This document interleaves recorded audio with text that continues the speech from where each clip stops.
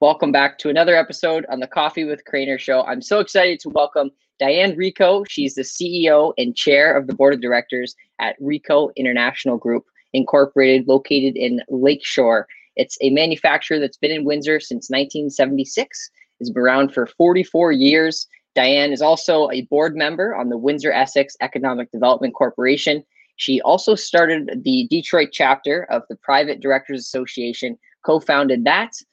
She's also a University of Windsor graduate, and also Reko International donates to many, many events and organizations in the community, including the City of Windsor, Georgia Odette Leadership Symposium. So I'm very excited to welcome Diane to the show. Thanks for being here. Thanks for having me, Lyndon. Absolutely. So every show I start with a question relating to coffee. Diane, where would you say is your favorite place to get coffee? Truth be told, it's probably at a nice cafe somewhere in Europe, but pre-COVID, my stop was Tim Hortons in Emeryville. Not a fancy location, but great service from someone named Janice every morning.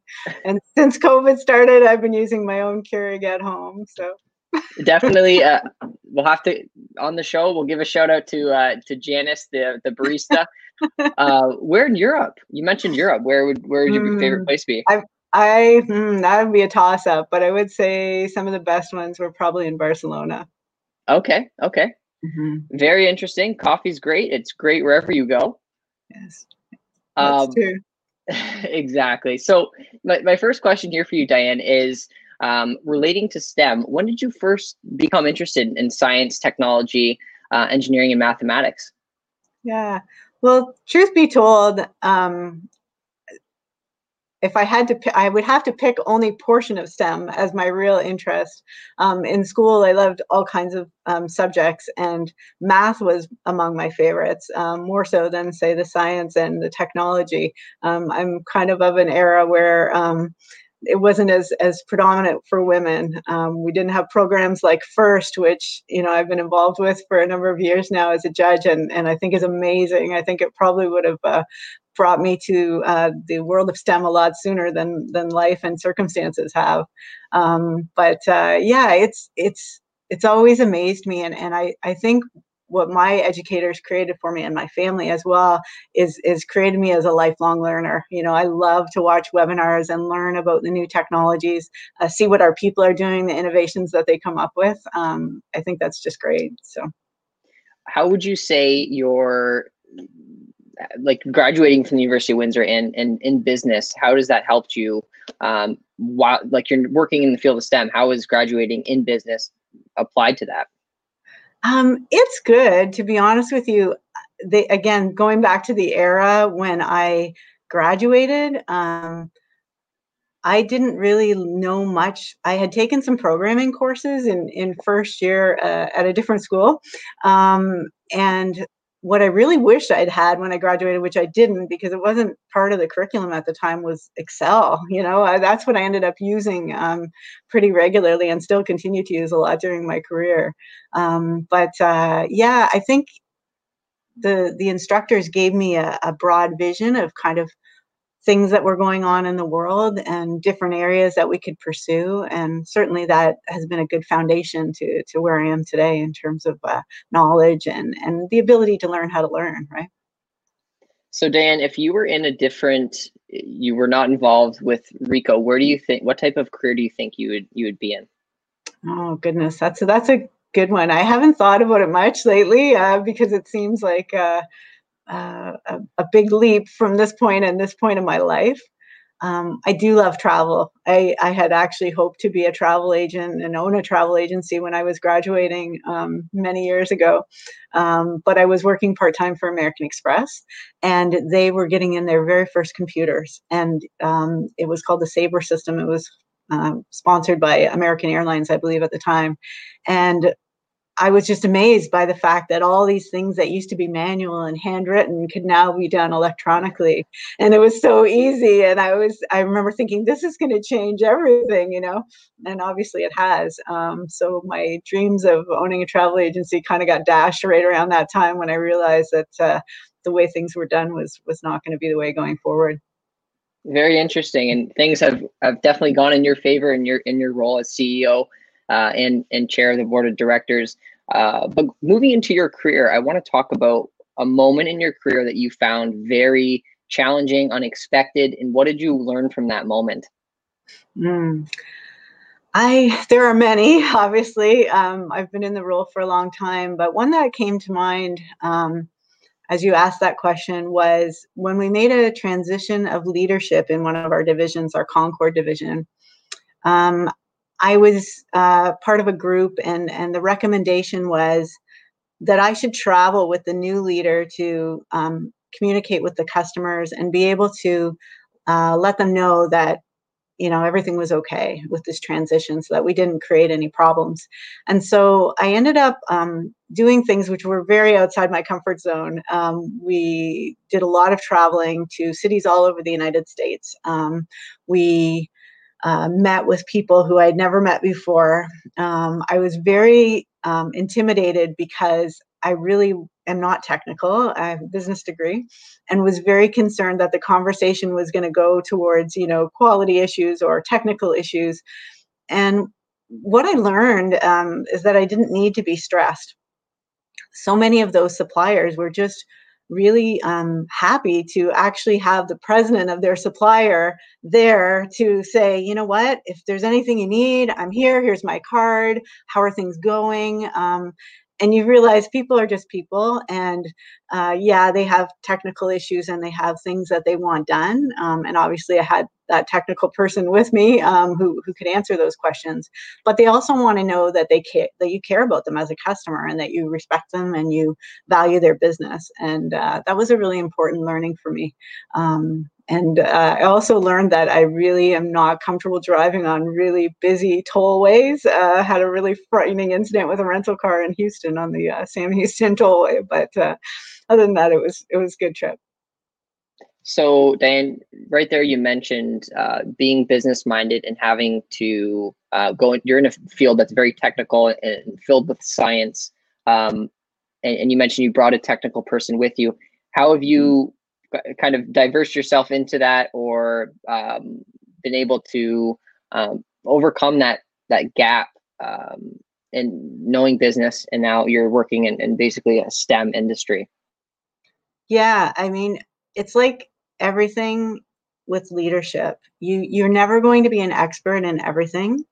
So you may as well surround yourself with people who are good at things that you are not as good at, and rely on them, right? Whether that's finance or the technical side, or sales and marketing, whatever it is, make sure that you have those people around you and work with them. I know teamwork is a important thing, and I think as a client, you're never going to be upset to hear, you know what, I'm not the expert on this, but I'm going to bring in the expert. It doesn't, you don't have to be an expert in everything, to lead.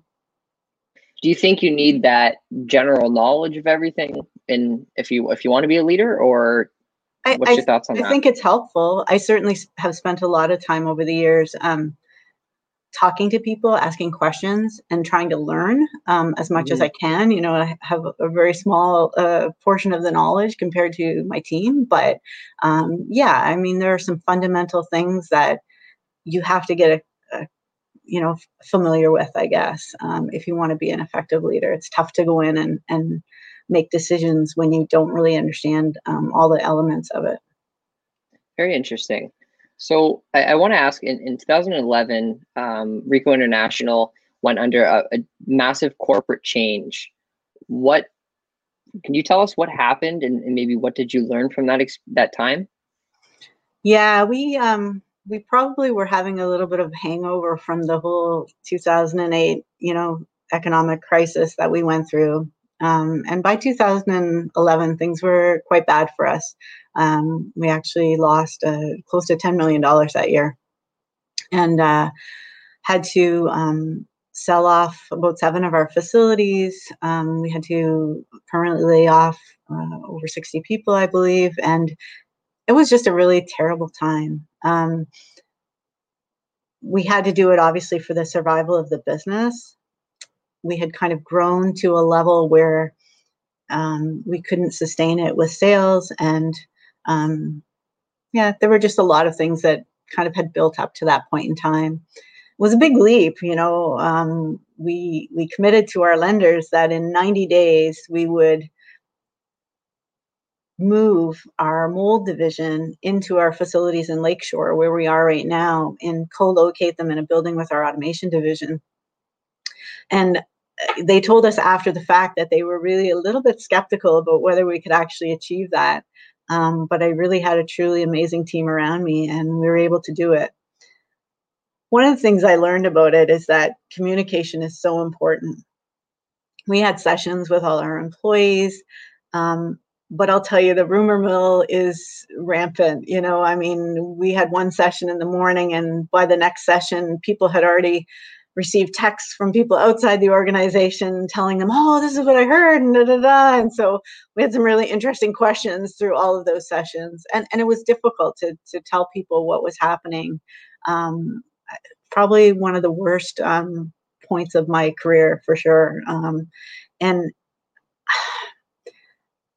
it's one of those things where you say, if you go through that, you never want to see that again, So we got our balance sheet in order and made a specific plan to return to profitability, which we have. So it was a really, it was like one of those transformational, kind of near-death experiences is how I would describe it, where it changes you forever.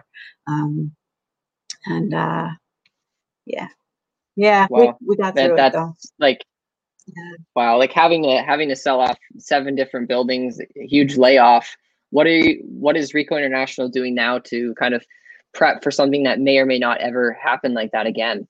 Yeah, well, we're always paying attention, right, to what's happening. And I think it's not that we weren't paying attention back then, but I think that we were missing some pieces of the puzzle and some information. And so now a lot of our time is spent saying, okay, what's going on out there?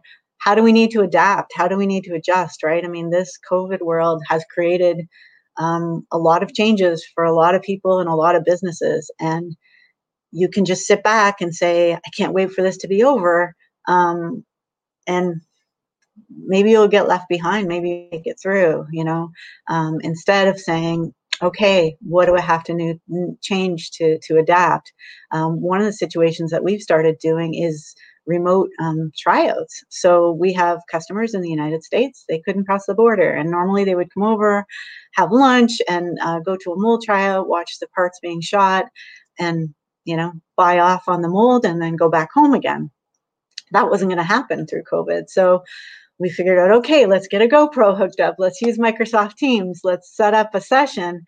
And, the people actually were like, wow, this is pretty cool. Like, they saved a lot of time and money and travel. I mean, the one guy was saying, I feel like I finally got out of my house. I think it was in quarantine too long. But it really is a chance to say, okay, that's not going to work. Let's try something else. We've got to adapt, right? We can't just say, oh, well, we'll just wait for, they need their molds, they need their parts, but we want them to be satisfied. So they had a chance to visually inspect, and then we shipped the parts and everything was good and the molds are gone. So it's a kind of a new way of doing things. But that's part of what you have to do to make sure you don't fall into the trap of just saying, okay, well, things are going to come back to how they were, because sometimes they won't. No, very, very good insight. Mm-hmm. And I want to talk a little bit about when I was researching into Reko International, I noticed that there's a big focus on families. Why is this value so important in your organization, having a strong respect for the employees and their families? Yeah, I mean, I'm guessing that started with my father and my mother, very family-focused people who were, just instilled that in us. Probably came from their generations before. If I look to their parents and their siblings, I certainly can see that strength of family all the way through. But I think that in the business, and why it's been important to me too, is that, I've been a working mother for much of my career as well. And so I appreciate the challenges of trying to keep balance between work life and home life.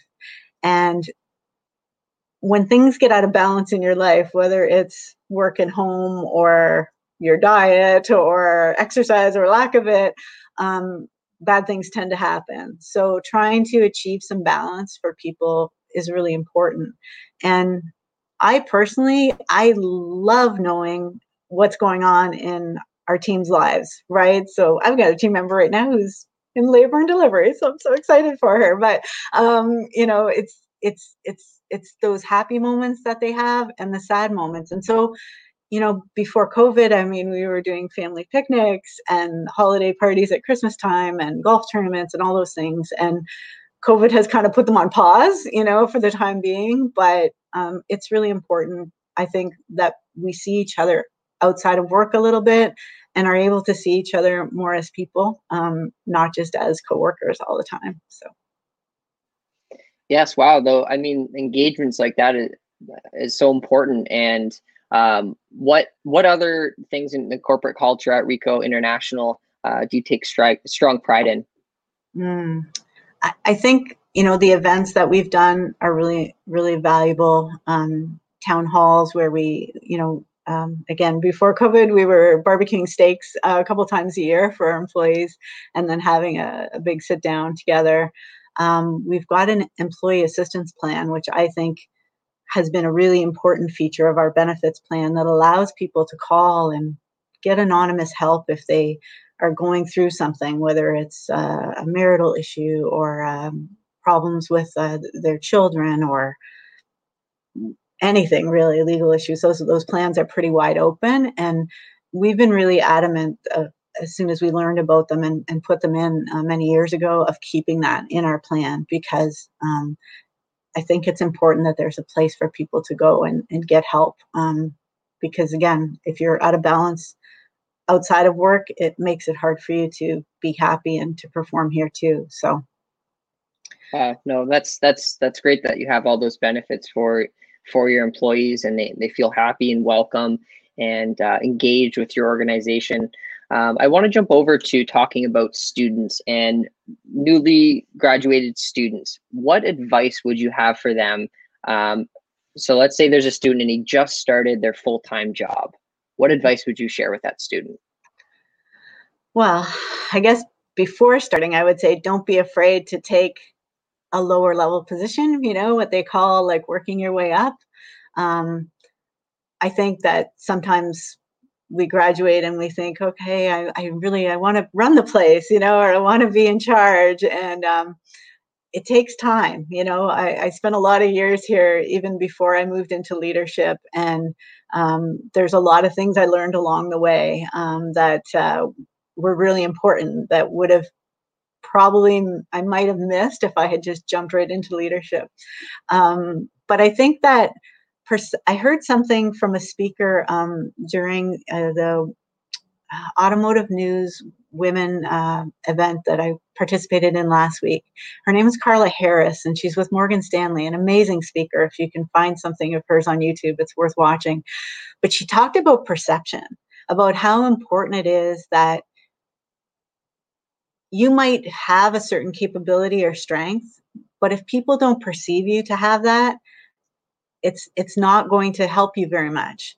And I'm not suggesting you go bragging about all the things you've done, but I think it's important that you make sure that you make people aware of their perceptions, or ensure that their perception of you reflects what you want it to perceive, what you want them to perceive. For example, she said, make a list of the three adjectives that describe the organization that you're part of, that that they value, that they think are important. And then look inside at your own strengths and capabilities and see where they overlap, and make sure that you spend time demonstrating that you have those capabilities, that you bring those strengths to the team. Because it's great to say, for example, I'm an amazing speaker, but if there's no speaking role that you're participating in, or it's not important, it won't be perceived as all that valuable. So I just thought that was pretty cool. And obviously, it is. Yeah. And listening. I mean, I think what you're doing, Lyndon, is fantastic. Asking questions. I mean, there's so much you can learn from other people. I think every networking event I've ever been to, being able to ask somebody a question and hear what their perspective is on it or what they think has educated me so much through my life, continues to. So it's a great place to start, even when you begin. Wow. Wow. No, that's the whole thing about perception, I think, is very interesting. Making sure that you know whatever you're doing is what you want people to see in you. Wow, that's very important. And I do want to give a shout out to some people in the comments that they're saying hello to you. Tal Sudner says hello. Hi, Tal. We have Greg Carr. He says, I've worked for Diane for 25 years. Good friend, went to school with your father and all through grade school and high school.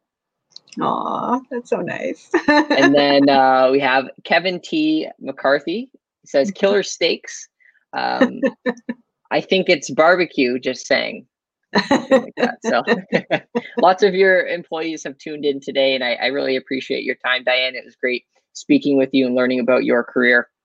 Thank you. Thank you. I really enjoyed the conversation too. Yes. Thanks so much, Diane. Stay safe, and I appreciate you being on here. We'll see you next time. Take care. Bye.